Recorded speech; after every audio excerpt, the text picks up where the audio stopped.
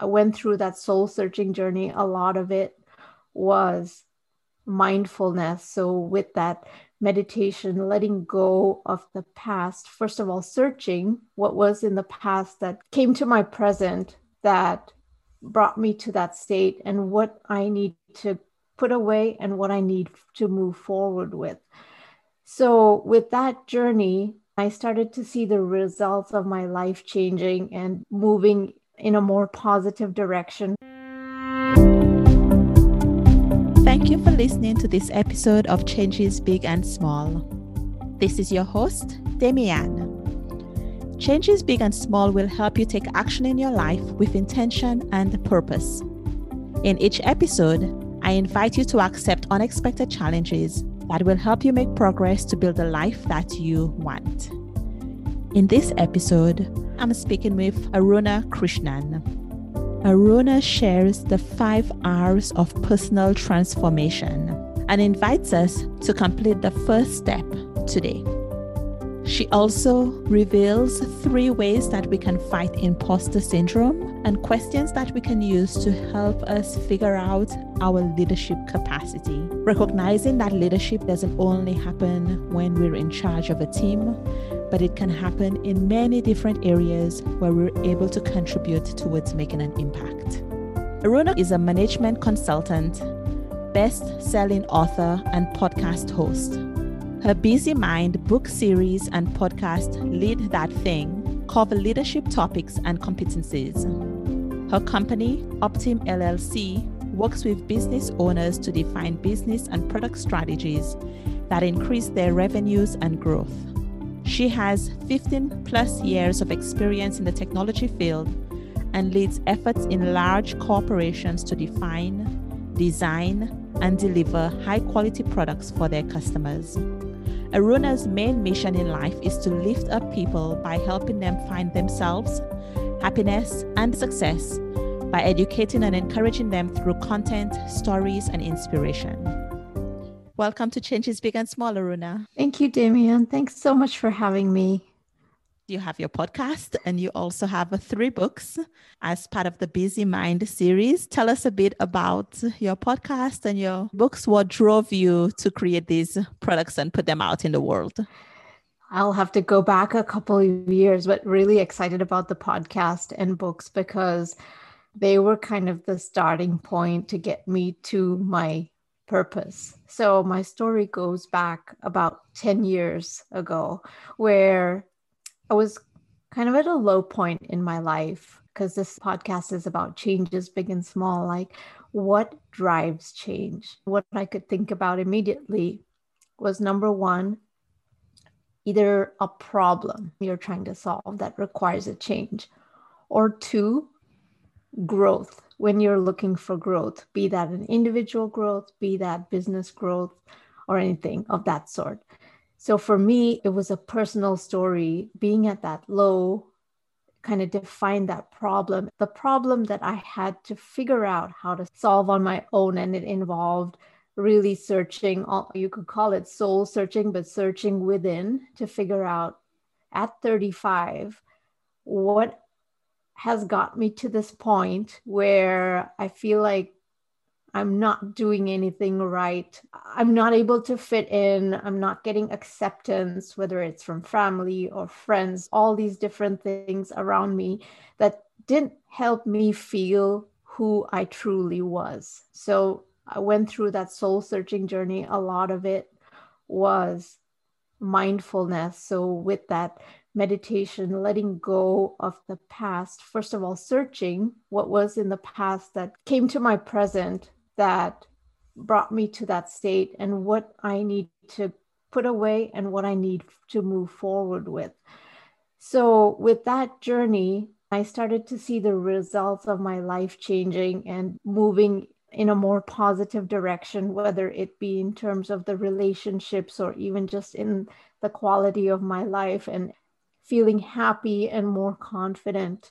And then at one point I said, it can't just be me that goes through this. There must be so many millions of women that probably experience similar things. So My first book, which was Stop, Wait, Go, was really trying to capture that process of mindfulness, really improving my emotional intelligence and mindfulness. I'll give you the analogy or the crux of what the book is.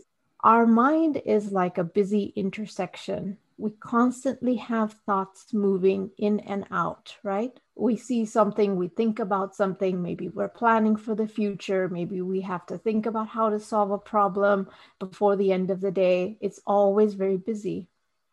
But if we don't take the time to regulate those thoughts, it can be very overwhelming and chaotic. Just as if you're in a traffic intersection and there's no traffic lights, just imagine the amount of collision and damage that there's going to be. That's very similar to what would happen to our mind if we don't start to regulate our mind. So that's how I simplified it. Think about it as soon as you feel a thought come in, think about what you need to do with that thought. Where is it coming from? What's the action you need to take? That helps you slow down. That is emotional intelligence. Slow down. Think about if it's relating to somebody else, what is their perspective? Does it require something from you? Do you need to be more empathetic towards them? Is it personal? So all these questions you can ask before you decide to go. So that was the first book.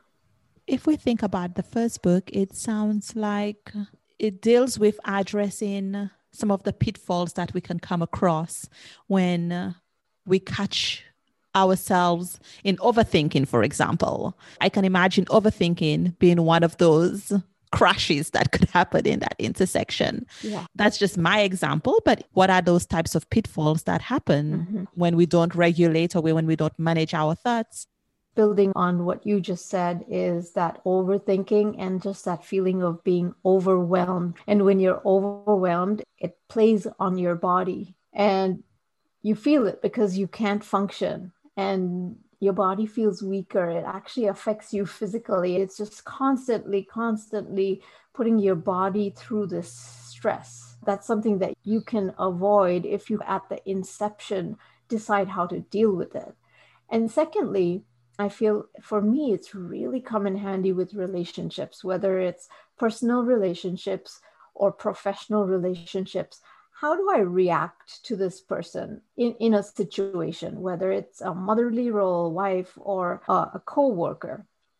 It helps me listen rather than have my preconceived notions. And that doesn't help for communication or for actually solving problems, be that at home, be that in any type of environment. So it helps you read the room, helps you be more empathetic. In my life, that has also helped solve very difficult relationships because what it's helped me realize is that person is going through a lot and their reactions may come out in a super negative way.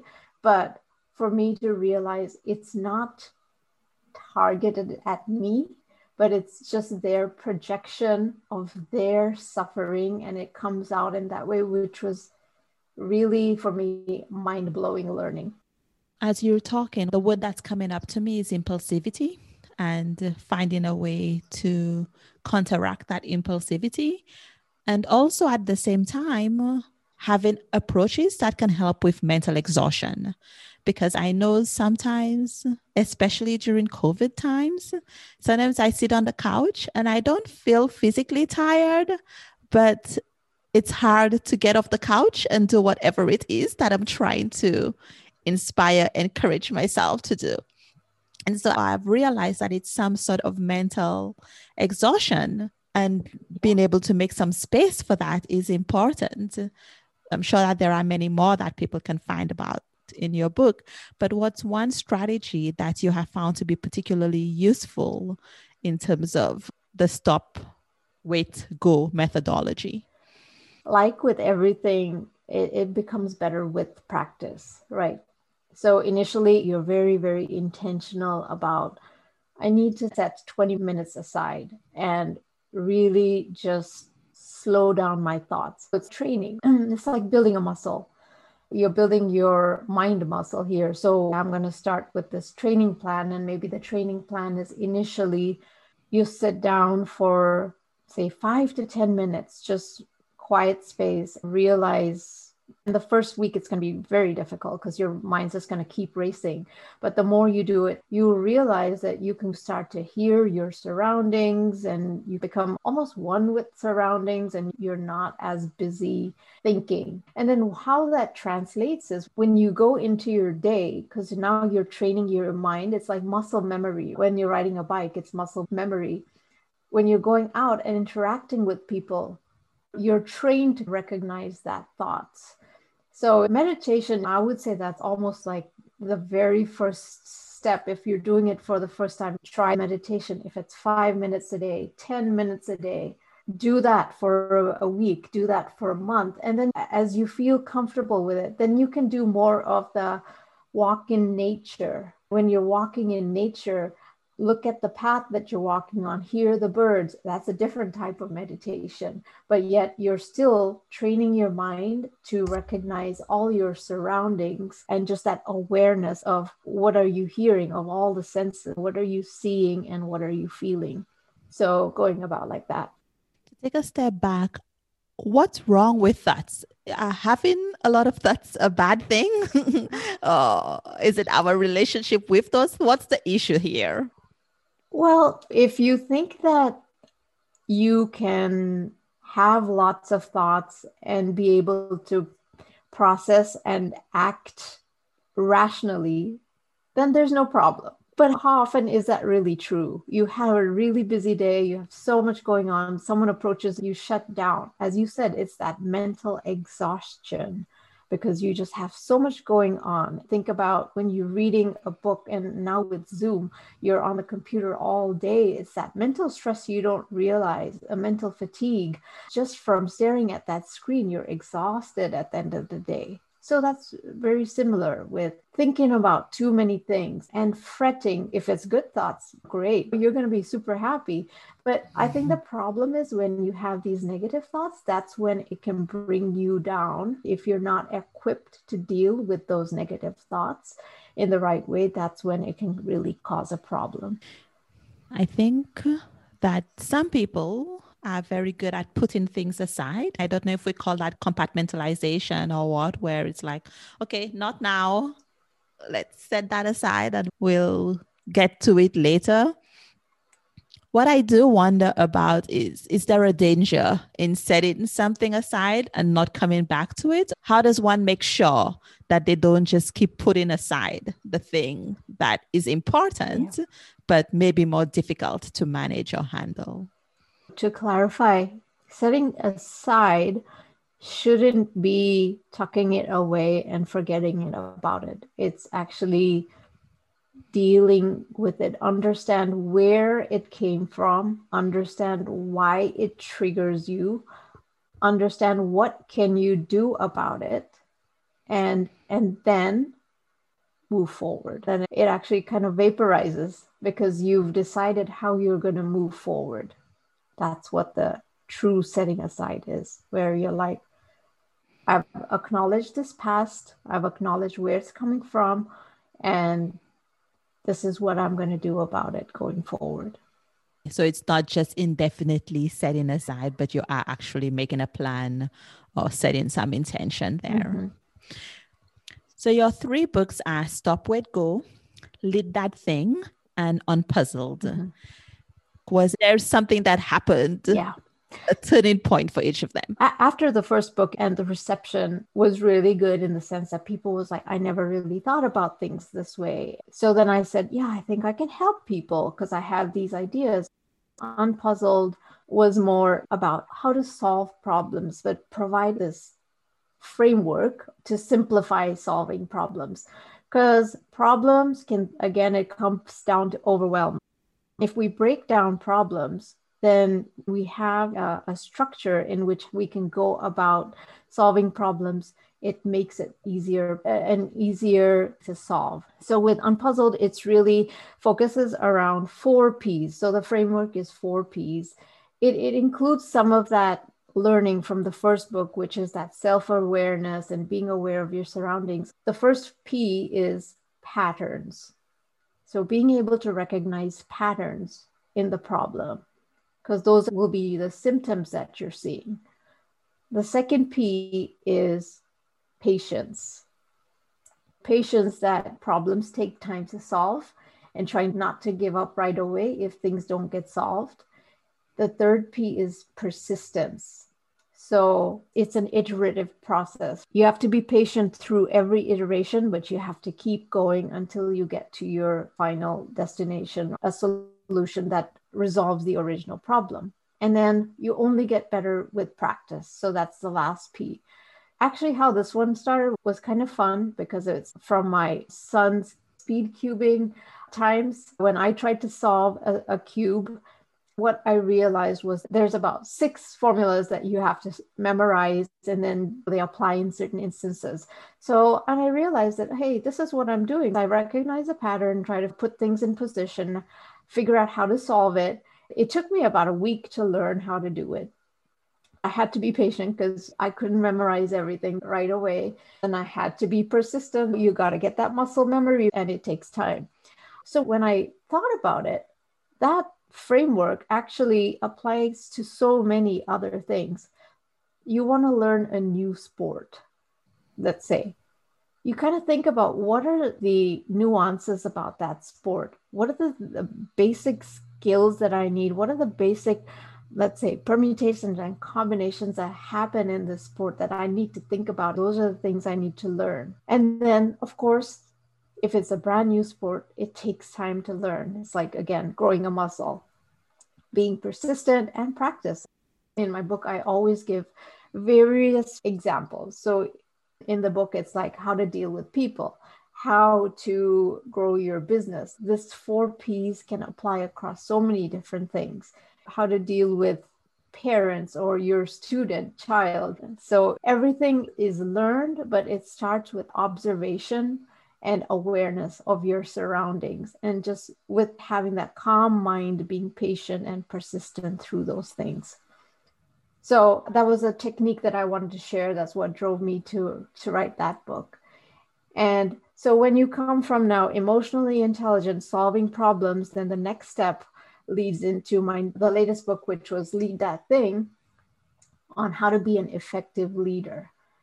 Before we get to the third book, did you always have aspirations to be a writer, or did this come across because you felt this compulsion to write? What drove you to write those books? Yeah, that's really interesting. I think I always enjoyed writing. So I actually go back and I reflect way back when I was in elementary school. So this is very interesting because it's actually starting to materialize some thoughts in my head. Way back in elementary school, we used to have a subject called composition. And I would write some stuff and use my imagination, no effort. And my teacher would say, this could be like 4th or 5th grade. Like, oh, that's really creative. And I would always get like A's in that class and no big deal. And then didn't really have any writing classes after that. I don't think I took up writing back until my daughter was born, which I was close to 30 at that point. So there's a gap of at least 20 years there where I didn't really write. But then this was like, okay, I'm writing these short stories, sharing with my coworkers and friends just because I was bored. It was something to kill boredom. And then eventually I started a blog. And then I realized, oh, I think I really enjoy this. I should keep doing this. The blog had some fun stuff, like, hilarious stuff, comedic stuff, and then some reflective stuff, spirituality type stuff. And then eventually my daughter and my dad, they were the 2 people that really encouraged me, and my husband as well, I should say, they encouraged me to write a book. And it seemed like a real stretch goal, jumping from a blog to a book. But I thought, okay, let me try it. It's like, when you get to the point where you're not scared of failure and you're like, I'm just going to take things one step at a time and we'll see where this goes. So then I started with that book and eventually figured out how to publish it. It was very scary because I'm like, oh my goodness, I have my stuff out there for the public. Who am I? Like, do I really have the right to do this? But then when people read it, even my coworkers, and they're like, oh, I never thought about this way. Then it was like, you can make an impact. You can make a difference, even if it's one person that you help. Since that point, it's really driven me to say, yeah, help people through your writing. This is your medium. Help people through your writing because you bring a perspective that people may not have. I like to know the origin story. So thank you for sharing that.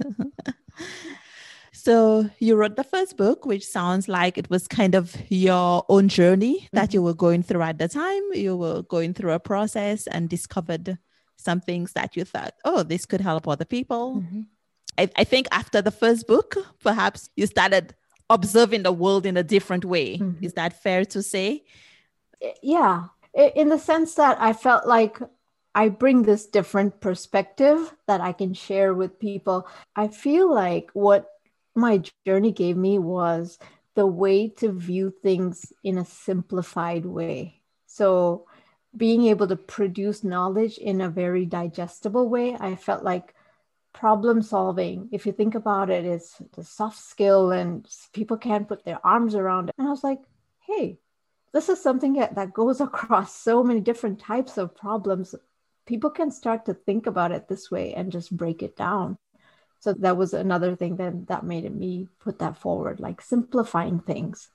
It sounds like based on your observations of the world, you were like, oh, this would be helpful to the people around me, the people that I know, and more people beyond that. Your third book, Lead That Thing, is really a leadership book, as you said. It helps people learn from CEOs and entrepreneurs. Is leadership for everyone? That's a good question. In the book, I have a survey about how do you rate yourself as a leader? Because I'm thinking, let's figure out where's your baseline. For example, certain things on the survey is, are you comfortable saying no? Are you comfortable making decisions? And are you comfortable delegating? Are you comfortable giving people credit? And how much are you willing to learn? So coming to the question, leadership requires certain traits. And those are traits that you can grow and you can learn as long as you're aware. If there's a willingness to do that, then absolutely go for it. I want to clarify though, leadership can be in so many contexts. Leadership is not just head of state or head of a country or whatever. It could be head of household, head of school, head of project. There's leadership needed in so many different scenarios. A lot of times we have this one perception of leadership, but we need to clarify that leadership goes beyond a title. I can be a team member and still be a leader. That leader is being comfortable, speaking up, bringing up your voice, helping guide, and helping get to an endpoint that is in the interest of the larger good. Let's talk about self-acceptance. How do you define self-acceptance?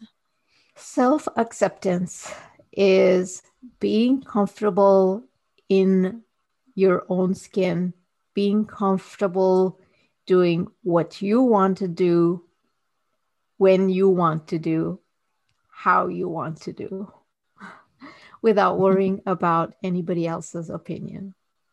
Connected to taking on a leadership position or being a leader, often people experience some sort of imposter syndrome. I think of imposter syndrome as being kind of the wicked stepsister of self-acceptance. What can we do to face imposter syndrome? How do we cope with it in a way that is helpful and useful?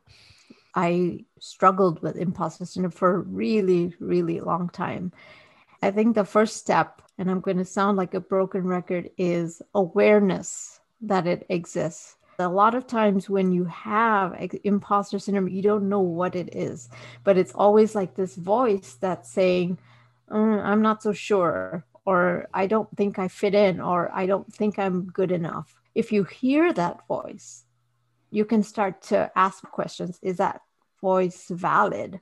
And the trick that ended up working for me, and I would recommend, is start to write down all your accomplishments. What have you achieved that you've been proud of? What have you achieved to date?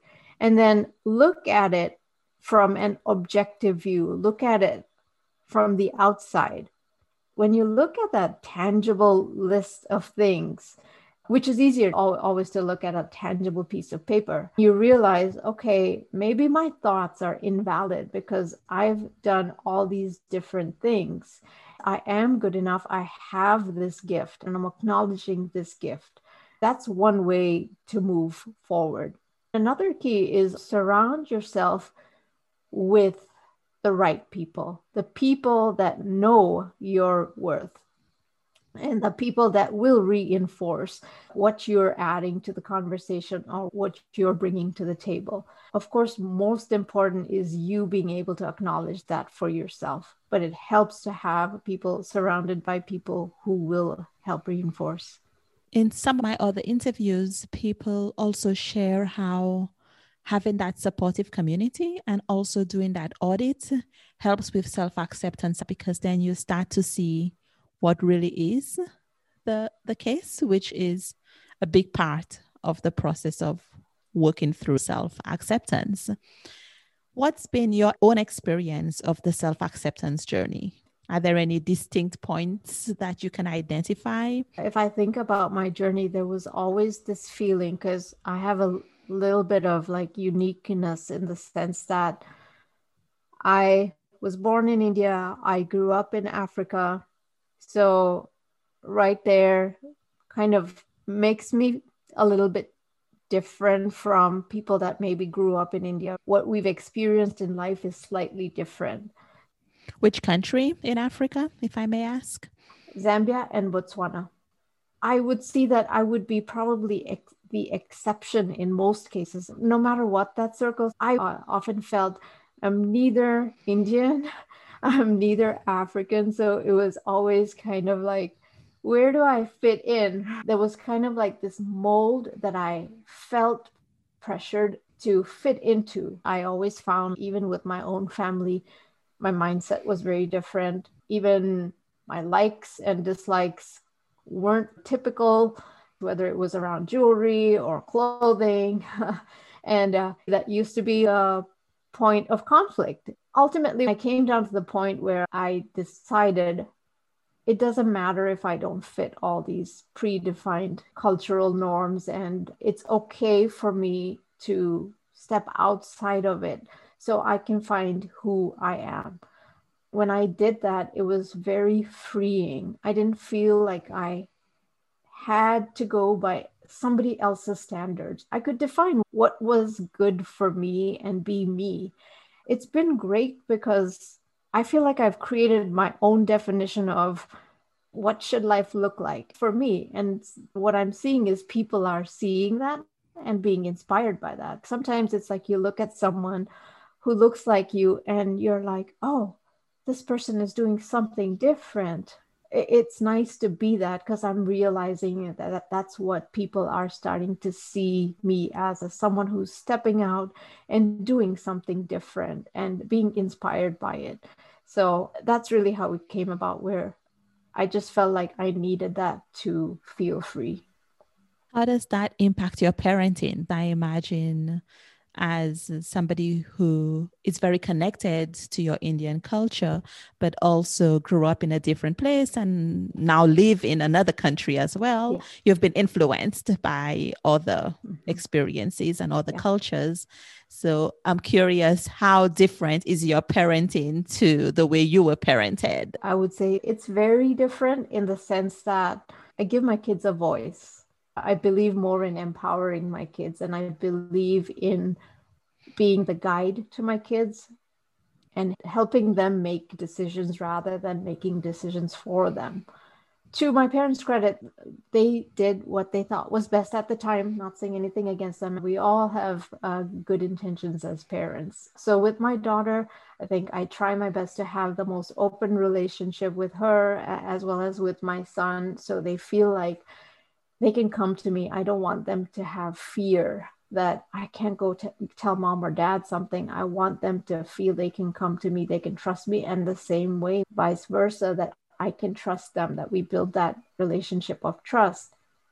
And even in terms of culture, even though I had that identity crisis, I always say that that diversity made me who I am today because I understand multiple cultures. And so with my daughter having that identity crisis myself, I can understand with her being Indian and growing up in, America, there's going to be the blend of the cultures. But from the time she was very young, introducing her to her culture, at least have that awareness of what it is and where we come from. And obviously having her grandparents around every once in a while, knowing what we do, what we eat, going to temples and festivals, that's our culture and that's special to us. That's our heritage. And that's what makes us unique. So she has that side of her, but at the same time, she lives here. You have your friends and you take on what makes sense growing up here as a teenager. So you take the positives from both the cultures and move forward. I know you wrote fiction and now you write nonfiction. Are you also a lover of books? I need to get back to reading more fiction. I think I read more nerdy books, so more on like strategy or product management. Those have been more of the books that I've been reading, and leadership. But I'll say my favorite author, this is very old school, is Agatha Christie, and really any other sort of mystery type of books. Those are the kind of books that I really get into. Like I'll get lost. But the problem is if I start a mystery book, I could just not put it down. So I just finished reading, it's kind of a romance series, but she retells Jane Austen's books. And the author is Sonali Dev. She situates the story within Indian culture and in the diaspora. So they're Indians living in the US. And so one of the themes that came up in the last book that I read was about how the parents always brought the children back to India for the summers. But when they were in the US, they lived very American lives. The children thought that was a rejection of Indian culture by their parents until they realized that their parents really wanted to give them a choice, that they could have the option and the access to both worlds so that they could find their own place. And I just thought, even though this is fiction, what a great moral of the story. Yeah. It probably comes from the author's heart, right? Exactly. Yeah. Yes. What do you know for sure in your head, in your heart, in your body that you would like to share with listeners? So with the theme of your podcast being changes big and small, I would say don't be afraid of failure.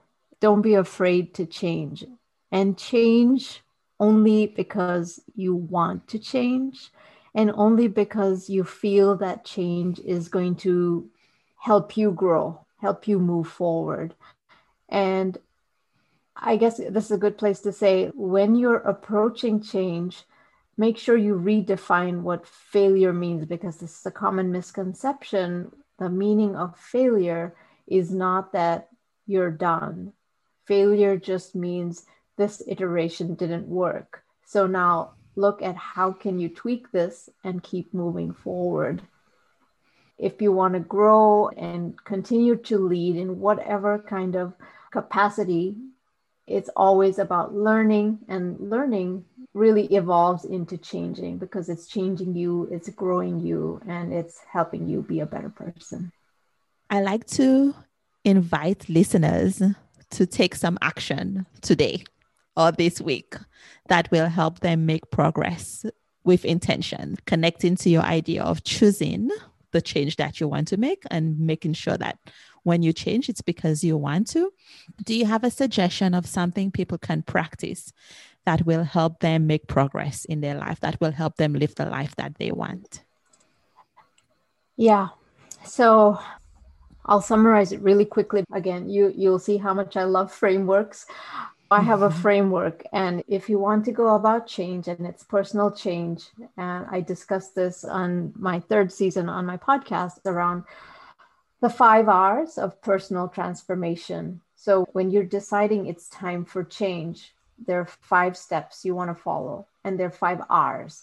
The first one is reflection. So this is where you can write down what are the things that got you here, and you can categorize in terms of belief systems. What are the beliefs that you have been either fed or you have grown up with that have brought you to this point? And then who are you surrounding yourself with? So interactions, reflect on those.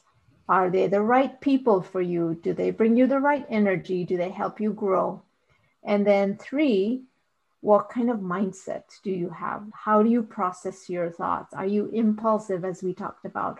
Or are you calm and you work through problems? So with those 3 categories, first reflect what got you here, then take away, rinse the things that are not serving you well. And you will know that once you write them down. And then restart with only the things that are bringing you positive results. So by that time, if you write these down, you scratch out the things that you don't want to take forward, and you see what's left, or you want to add something in there, that's where you restart. And then reinforce is really practice that. See how is that improving your life, and then repeat, come back to reflecting, and then you'll see how is your change moving forward. Those are the 5 R's for personal transformation in a nutshell. So if you have a few minutes today, or if you can take a few minutes today, you can start with the first R and get some reflection going. Yeah. Thank you. I like to end with the Fast 5, which are 5 questions that you get to answer with one word or a phrase. We'll be generous. You could use a whole sentence. So you have a high power meeting coming up. What are you doing in the 12 hours before that? Prepping. Do you have a phrase or do you have a pep talk that you give to yourself when you need some motivation? You got this. Where do you live? What city? And if you have guests, what's the first thing that you will show them or the first place that you will take them to? I live in Milwaukee, Wisconsin. I would take them to the art museum because we have a beautiful structure of the art museum. It's called the Calatrava, and it's so beautiful. What is the thing that is guaranteed to recharge you and increase your energy? Working out. Oh, yeah. And you're a triathlete too. We didn't even get to that. But people can go to your website, which will be in the show notes, and learn more about this. You are given the gift of time. You have a free day and you can do anything you want. What are you doing with that day? Tough one. So many good answers there. I will go with writing. It was between writing and traveling, but yeah. And bonus, what do you like to do for fun? Listen to music or podcasts. Great. Thank you for playing along. Before I end, where can people connect with you? And I will add the links in the show notes. What's your favorite social media for connection where you share the most? You can connect with me on LinkedIn. I go by Aruna Krishnan, Empowerment Advocate, or on Twitter at Lead That Thing. I'll add those in the show notes. Any final thoughts as we end today?